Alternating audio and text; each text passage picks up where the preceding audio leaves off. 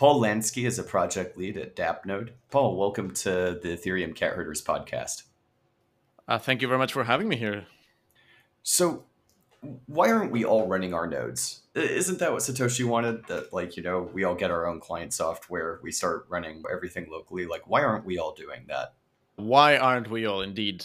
Yeah, so I think there's kind of like the myth that running nodes is complicated. And honestly, it can be quite challenging if you're on your own and if you've never if you don't have any sysadmin experience or anything of sorts. But the truth is, like, there's so many tools around running nodes, and there's so many scripts, and there's so many already made like services that there's really no excuse except for that people are not getting any immediate benefits from it. So full nodes are not incentivized in any way, and you only get to want one for yourself whenever Infura goes down or whenever Infura bans the IPs that are coming from your country. And then all of a sudden you realize, oh shit, maybe I should have my own node. But it's truly not complicated to run one. And if the protocols had more incentives to run nodes, people definitely do the work that's necessary to learn how to run one. So it all comes down to laziness, not feeling an immediate need for it, and lack of incentives, which is changing with Ethereum too. You mentioned ETH2 there, which is interesting. I take it you mean that with ETH2, not that there's a specific incentive for running a full node, but that there's no difference in the software being run between someone who is running a full node and someone who's actually validating and attesting, like attesting or proposing new blocks. Is that what you meant by saying that ETH2 helps solve the node running issue? Yeah, exactly. So what we saw is we saw a big increase on the nodes that were run by so in a decentralized manner in different hardware when ETH2, or formerly known as ETH2, now known as Ethereum Consensus Layer, came out, and the proof of stake came out, because a lot of people realized that they had to run their own node. It's not necessary, but it's just easier, and you have less latency issues if, along with your Consensus Layer node, you also run your execution layer node. So we saw an increase of nodes, and most solo stakers, most people that stake in their own homes with their own hardware understand that. And especially this will happen as well after the merge, when this latency issue will definitely be huge, and people will mostly have to run their own execution layer nodes if they don't want to be targeted for very particular attacks. So running the execution layer nodes is not incentivized per se, but it becomes a need if you want to have a consensus layer node and participate in the validation. So it's kind of like second-hand incentive to run your execution layer nodes. Interesting. And I guess the way that really differs from the mining scene and proof of work is that most of the mining is kind of concentrated in different pools, but those pools only need to run really one instance of a client. Is that correct? Yeah, absolutely. This is completely correct. Not to say that Ethereum proof of stake is not also very much concentrated with different pools. Actually, this is kind of an issue that you and Christy spoke in a previous episode of this podcast. But mostly, like, people are running more nodes than in proof of work, for sure.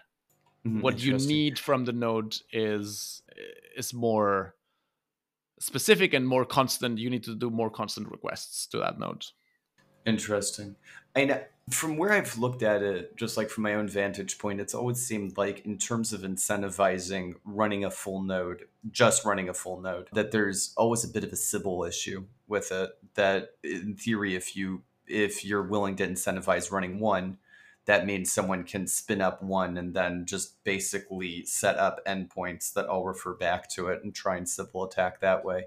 Do you see that as one of the big issues in incentivizing just running a full node? Yeah, for sure. there's when I was thinking about incentivizing nodes, there's very little good ways of doing it. Like, how do you prove that that when you receive a request, you're actually like serving this request from your own node that you run yourself, or you're getting this from a third party node, right? This is definitely a big issue, and something that we're trying to we've investigated in DApp Node by using TPMs, some sort of like hardware modules that can prove that they are unique. But it is not really easy. It is not really a problem that we have dedicated enough resources to. I would say like one of the projects that are doing this or are mitigating this the most are a Pocket Network, and the solution is not a technical solution but an economical solution. If you require certain types of stake, and then if you are caught cheating, then you will lose this stake. From there, probably the easiest place to jump to is obviously we all want to see the success of the ecosystem, but being that there is oftentimes this kind of hesitation, people are either lazy or they feel like it's going to be hard. What current incentives would you say really propel people to run nodes for the ecosystem that are running nodes today? So people are running nodes mostly because they get money out of it, mostly because they are directly monetarily incentivized to do it. Before Ethereum 2, there was very, very little nodes that were being run by independent parties, and it was mostly hobbyists. And that's when it was actually quite lightweight to run an Ethereum node. Now it takes about 600 gigabytes, depending on the implementation of the execution layer node that you're running. And the only reason why we're seeing this increase is because people are literally incentivized to run an execution layer node and have better performance when staking in consensus layer. So you have your own execution layer node. You can stake better. You miss less attestations. You have a lower inclusion distance. It's just basically because you're trying to get or to maximize your profits on the consensus layer that you would want to run an execution layer node.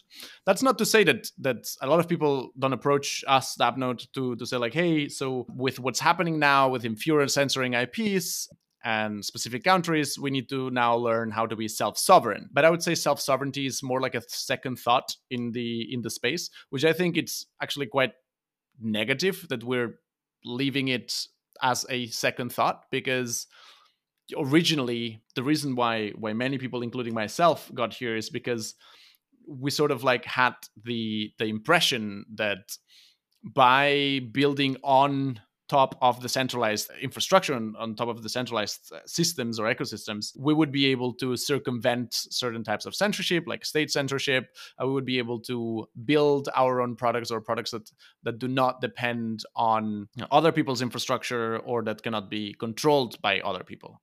So we kind of lost that, and it's a little bit sad. But the main reason, I would say like 95% of the people in the DApp node community run their execution layer nodes because that's best way, that the best way of getting the best performance out of their consensus layer proof of stake. Does that mean you're not really seeing people run execution layer for data purposes? I definitely have heard kind of in my corner people who just want to be able to make sure they can query and get the data that they want. But you're saying on the DApp node end, you're not seeing that as a use case so much?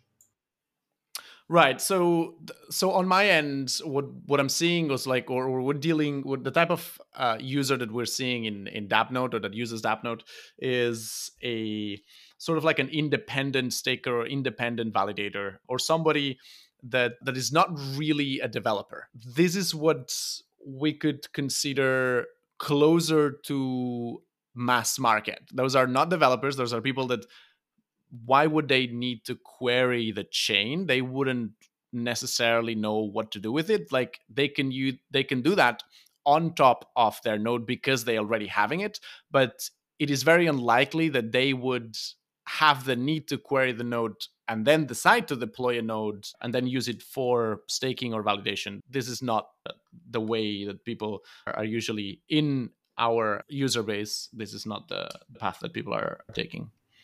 Interesting. So I guess from that angle, you're really seeing DApp Node kind of abstract away a lot of that technical difficulty that you were mentioning before, like taking away Node running looking technical and looking complicated. This is probably as good a time as any to kind of even dive in a bit more to what DApp Node is. So, how would you describe DApp Node?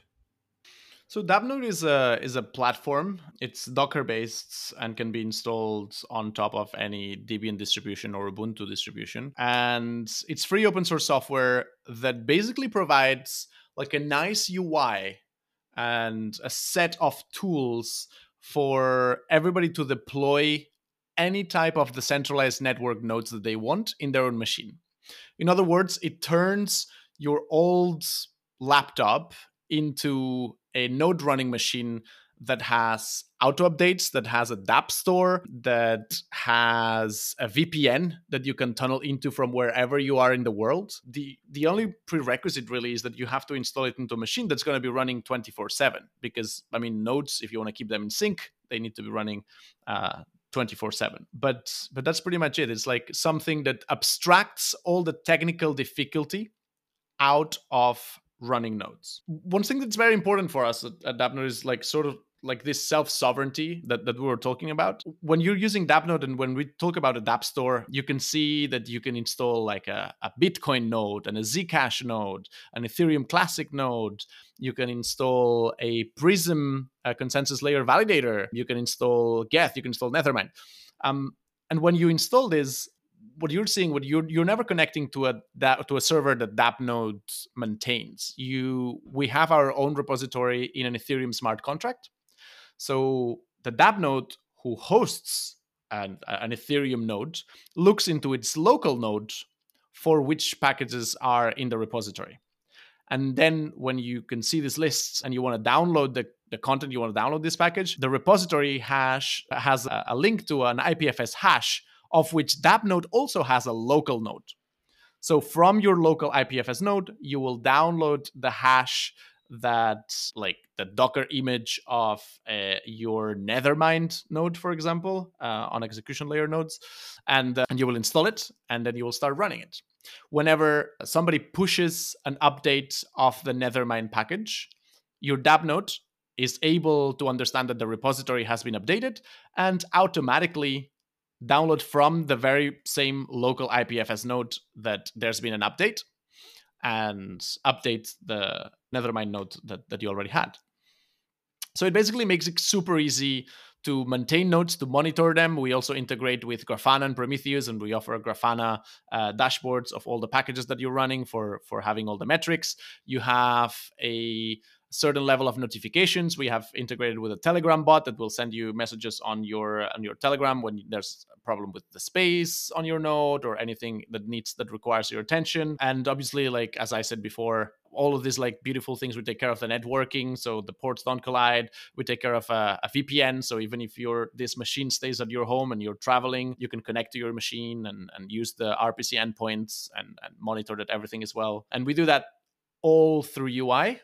All of this has a UI. You never have to connect to a terminal because we want to make it accessible for everybody, regardless of their level of technical knowledge. Because we think that this is the way that we'll get normal people to run nodes. We'll get past beyond the ones that are super technical, and want to give opportunity to other people that are maybe less technical to access or to be self-sovereign when it comes to access to Web3s or blockchains or decentralized networks.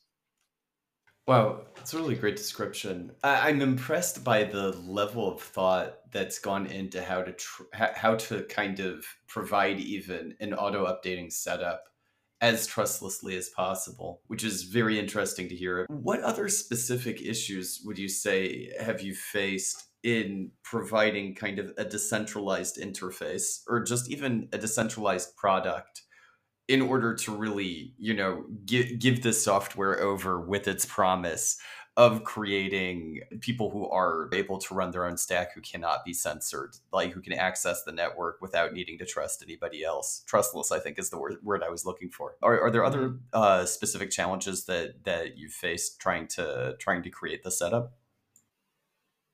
Yeah, so we ended up like we started really headstrong, like everything needs to be completely trustless, completely decentralized. And we sort of like kind of adopted this motto that says decentralize until it hurts and centralize until it works. Because for example, we started having like it was mandatory to sync a full Ethereum client in order for you to access the rest of features or dApps of your DApp node. So that took like people just bought their DApp nodes or installed their DApp nodes in their machines, and then they had to wait for 4 days until all of it was syncing in order to access the DApp store and be able to start downloading whatever they liked, etc., etc. So what we ended up doing was to always optional, but we ended up offering optional kind of like centralized but very convenient things like, okay, you can actually connect to our own endpoint and read the smart contract from minute one. Also, in order for connecting to the VPN, when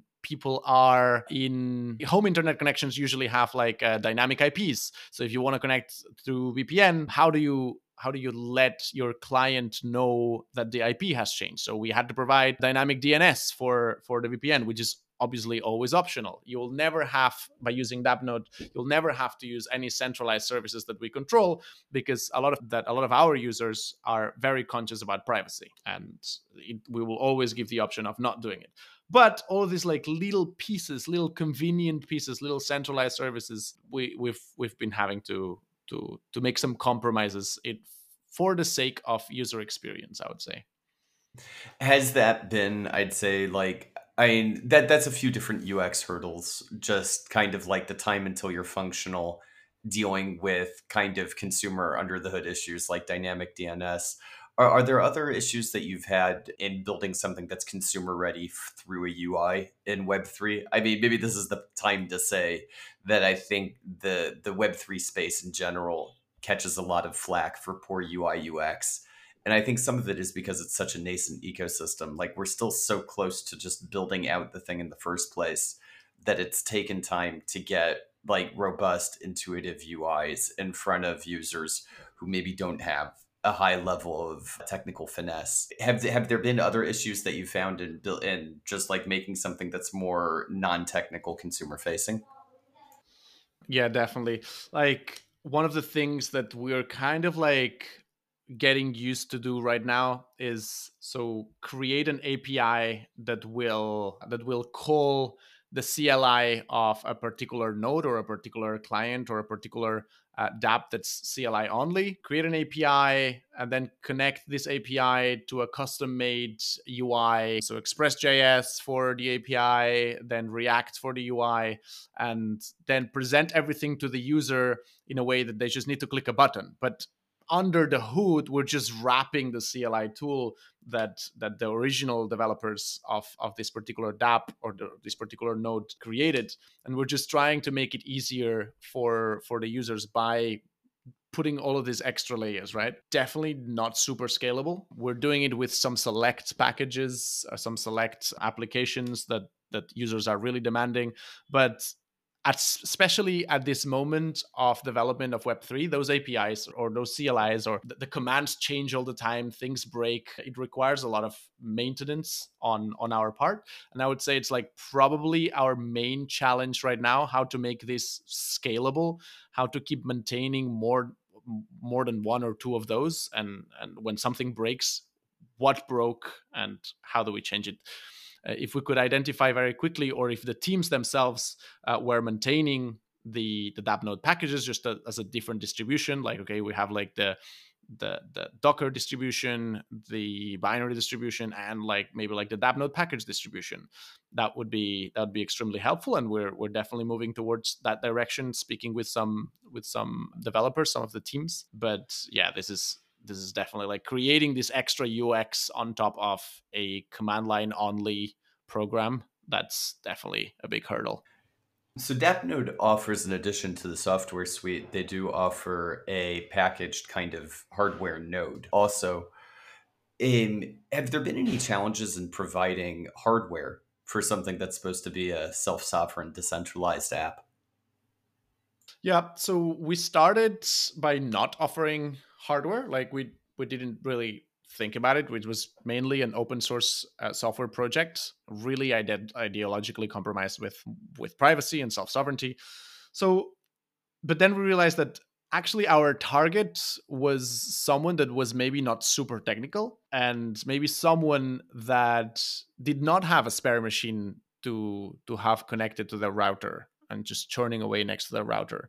Or maybe they did, but they just preferred to have something that was already pre-packaged, custom. Also, another problem is that you'd need to do a Linux installation, which is extremely easy for anybody that has done any sort of like digging into how computers work. But that's, I wouldn't say that this is a majority of the population. A big majority of the population have never done a Linux installation. So for them, we started offering plug and play hardware that comes with pre-installed with DApp Node.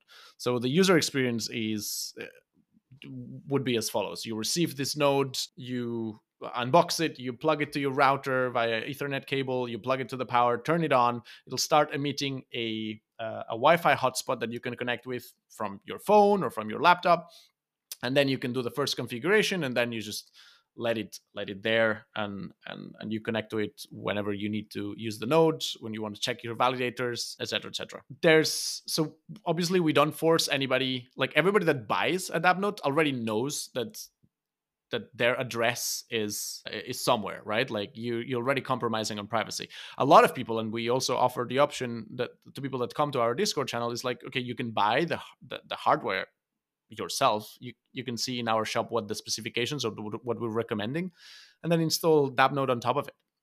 Challenges on selling hardware at this particular moment, they're a different set of challenges on their own. Like the supply chain right now is, wow, it's wild. There's just no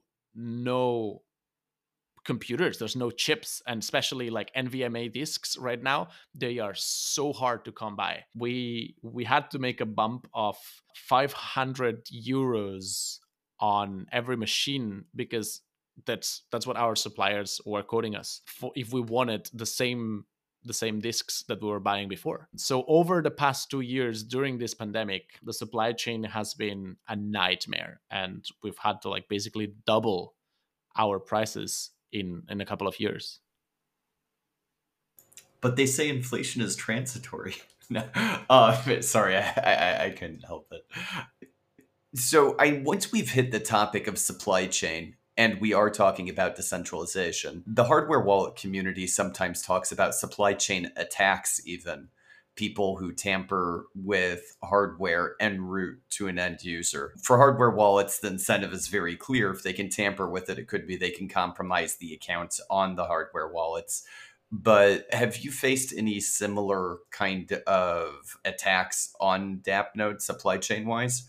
Or are nodes still innocent enough and not carrying enough economic incentive to really cause a situation like that? Yeah, very good question. So there's an inherent trust in us in the DApp Node team when you buy these machines, and then we take certain steps in order that the courier cannot tamper with it, and there's not going to be anything on that goes from our warehouse to the user's doorstep. We basically have to seal the packages with a special sticker. We also send the packages in unnamed boxes, not very sexy for the unboxing videos, but a lot better in terms of OPSEC. And as far as I know, we haven't found any problems. Nobody has complained about something being tampered. Also, the risk reward or the effort reward ratio is not as big as with a hardware wallet, because you know that a hardware wallet is a machine that you'll definitely use to store like probably moderate to high amounts of cryptocurrency. So for example, one thing that we have never done in DApp Node is to try to include a wallet in it, because then, yes, exactly, then you're dealing with private keys, and then you're opening yourself up to a surface of attack that's, yeah, like it's a lot more attractive for people to go after DApp Nodes. So we don't have anything that holds private keys, except maybe for, now that we have the validators, they have the validator signing keys, but those are by protocol separated from the withdrawal keys. So it is also like the most that they can do if they get their hands on a DApp node and they can steal those keys, the validator keys, they will be able to maybe like slash the poor person, or maybe like a ransom attack, which can be counteracted with a fast exit. But mostly like some sort of like griefing attacks where the damage is done, but they cannot really earn a lot of money. So we have not had big challenges when it comes to supply chain attacks. Interesting. Also, in terms of actually choosing the hardware to build the hardware DApp nodes out of, so you've mentioned supply chain, but how did you pick kind of the underlying hardware that you've built the nodes out of? And I guess has that had to change as a result of the supply chain disruptions that you're talking about? So the design objectives here were that it had to be consumer, it had to be able to run 24/7, and it had to have an acceptable price range for the quality that we wanted to sell. We decided again using hardware, like off-branded hardware of like Eastern brands, or more like unknown brands, and we ended up going with Intel NUCs, because they actually form factor is perfect. They're kind of small and they don't take too much space. They're not a big tower that you need, and you can fit really powerful hardware inside. Basically, the bottleneck when it comes to having several chains in your node is the input and output. So I would say that the most important thing is that if you really want really good performance, you want an NVMe disk. They work fantastically well with SSDs as well, but NVMEs have a performance about 5 times better than just an SSD. So that's important. And their form factor is quite small as well. It's a lot smaller. So we chose to go with Intel, mostly i5 and i7, and NVMe disks, and then enough RAM to go around to perform several tasks and run multiple chains, which mostly we have two configurations. We have a 16 gigabyte RAM and a 32 gigabyte RAM configuration. We could sell bigger machines, but they would be too expensive and probably overkill for what our type of users want to do.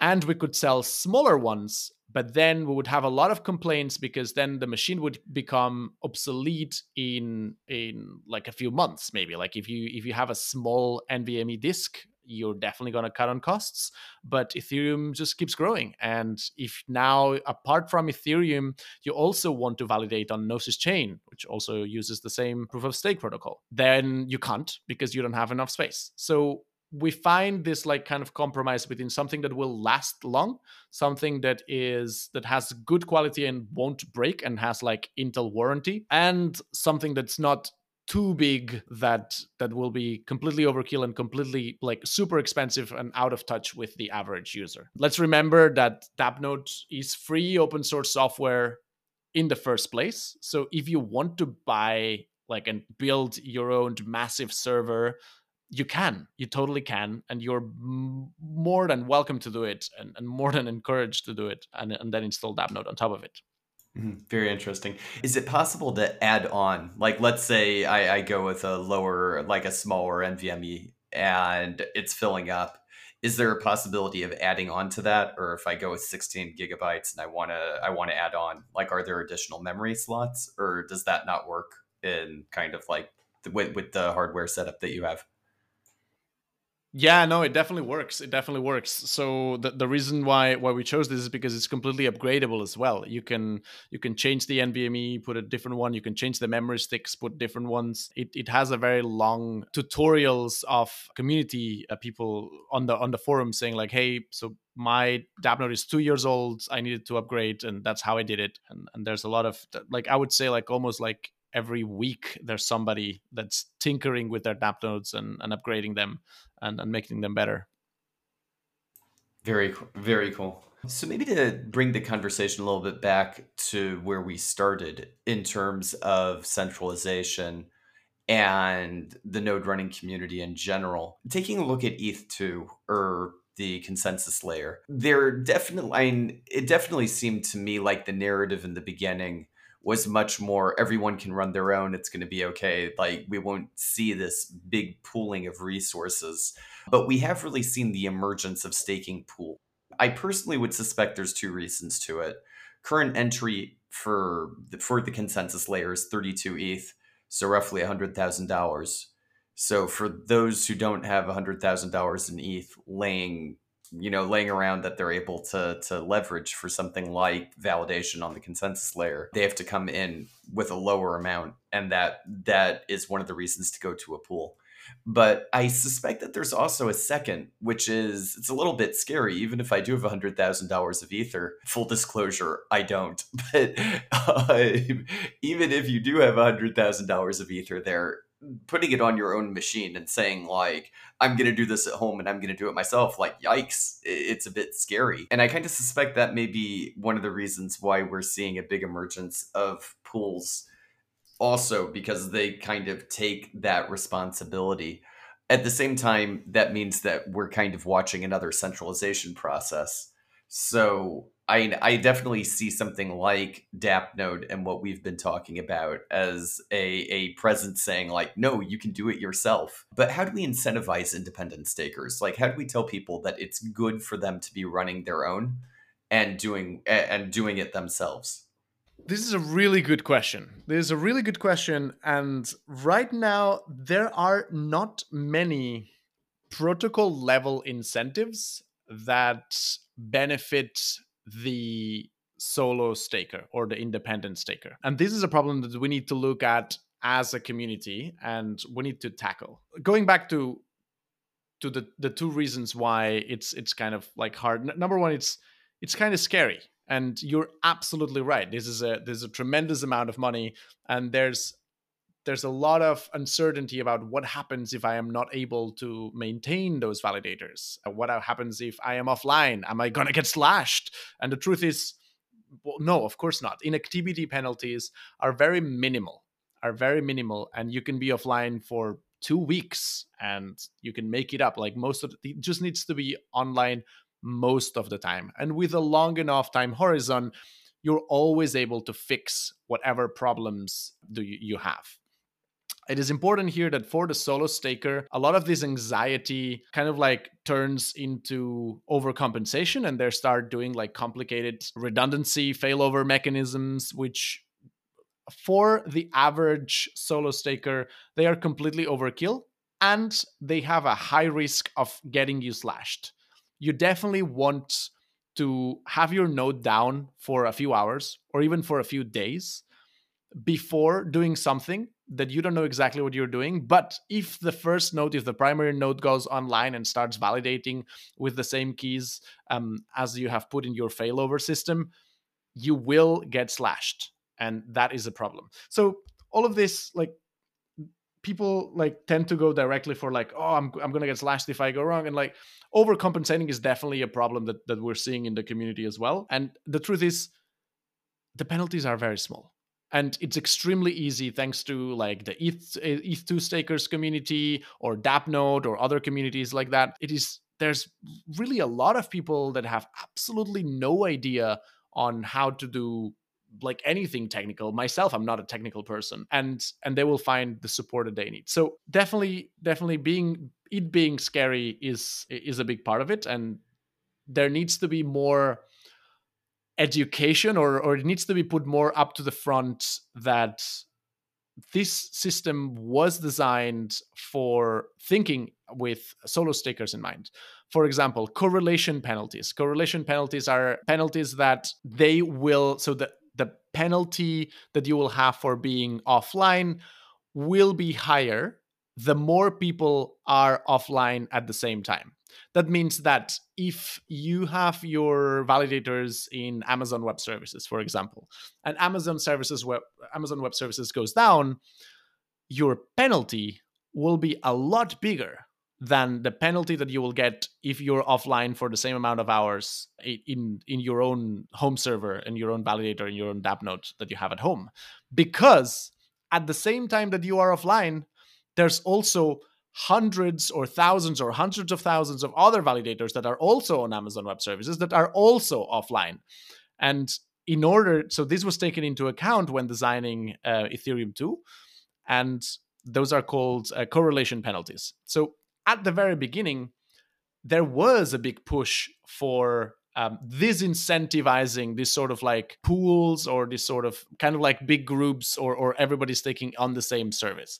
Because what's important for the network is actually to have different geolocations on our nodes, different political jurisdictions that control our nodes, different ISPs, different types of hardware, different types of people running them, different types of software, different types of clients. That's why we have multiple clients. So if there's any error in any of these pieces, or any government trying to ban cryptocurrency in one place, or maybe a 0-day exploit on one type of hardware firmware, then the chain can actually continue.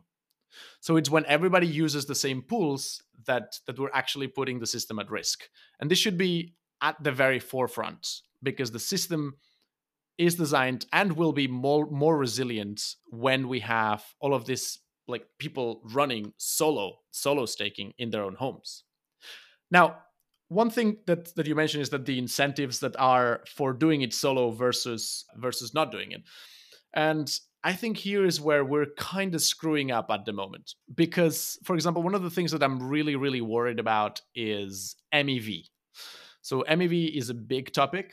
And after the merge, if I am somebody that works on MEV and I find an opportunity to extract value, what happens right now in Ethereum 1 is that you go to a service like Flashbots, a builder, and you know that it's a system based on trust. So you know that the people that you're giving these tips, you're basically tipping them off on how to extract value, and you know there's like some kind of like trust that they will give you your part as long as you give them their part. They will not just say thank you for the tip, now we're going to extract this value for ourselves and leave you out of the game. So this system works on trust. And this system works on trust because there's a very few mining pools that are whitelisted, and everybody knows where they are, and everybody knows who there is. And they manage, even though the actual hardware is decentralized and anybody can join these pools, the actual managers of those pools, we know who they are, and we can work on this trust basis. Now, after the merge, we become proof of stake. And if we see that the next proposer, the next slot proposer, if we don't know who this person is and is a random stranger in the internet, maybe running on their DApp nodes, first of all, how do I find this person? Secondly, how can I trust this person to tip them off with this MEV opportunity and trust that they will just not run away with the money? So here is where we can see that pools, all of these pools, all of these staking pools controlled by centralized parties, we can enforce this system of trust, the same system of trust that we're having in Ethereum 1 right now. But the solo staker, there's no way that we can enforce programmatically any sort of trust. At least there's no way right now.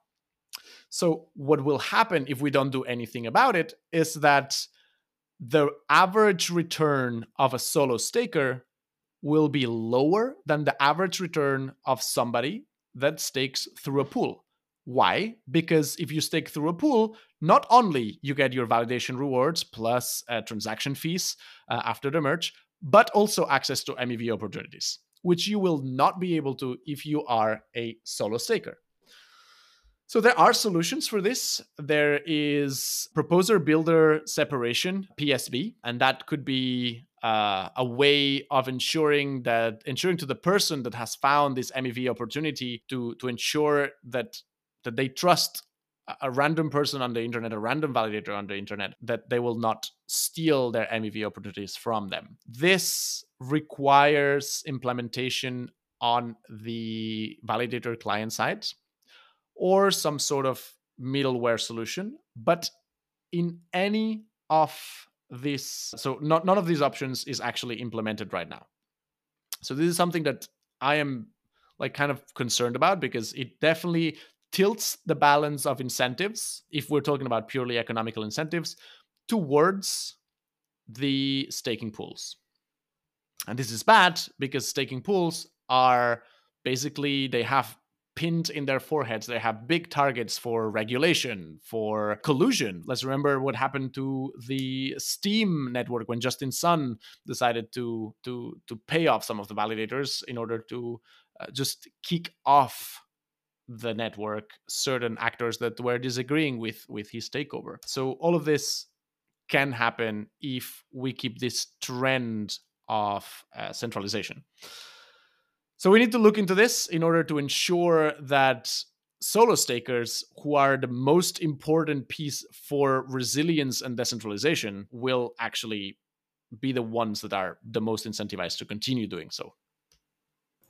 Interesting. If I could try and summarize some of that, it sounds like you're really bringing up two MEV issues. One is discoverability. If I'm a solo node runner, how do I even get discovered for an MEV opportunity?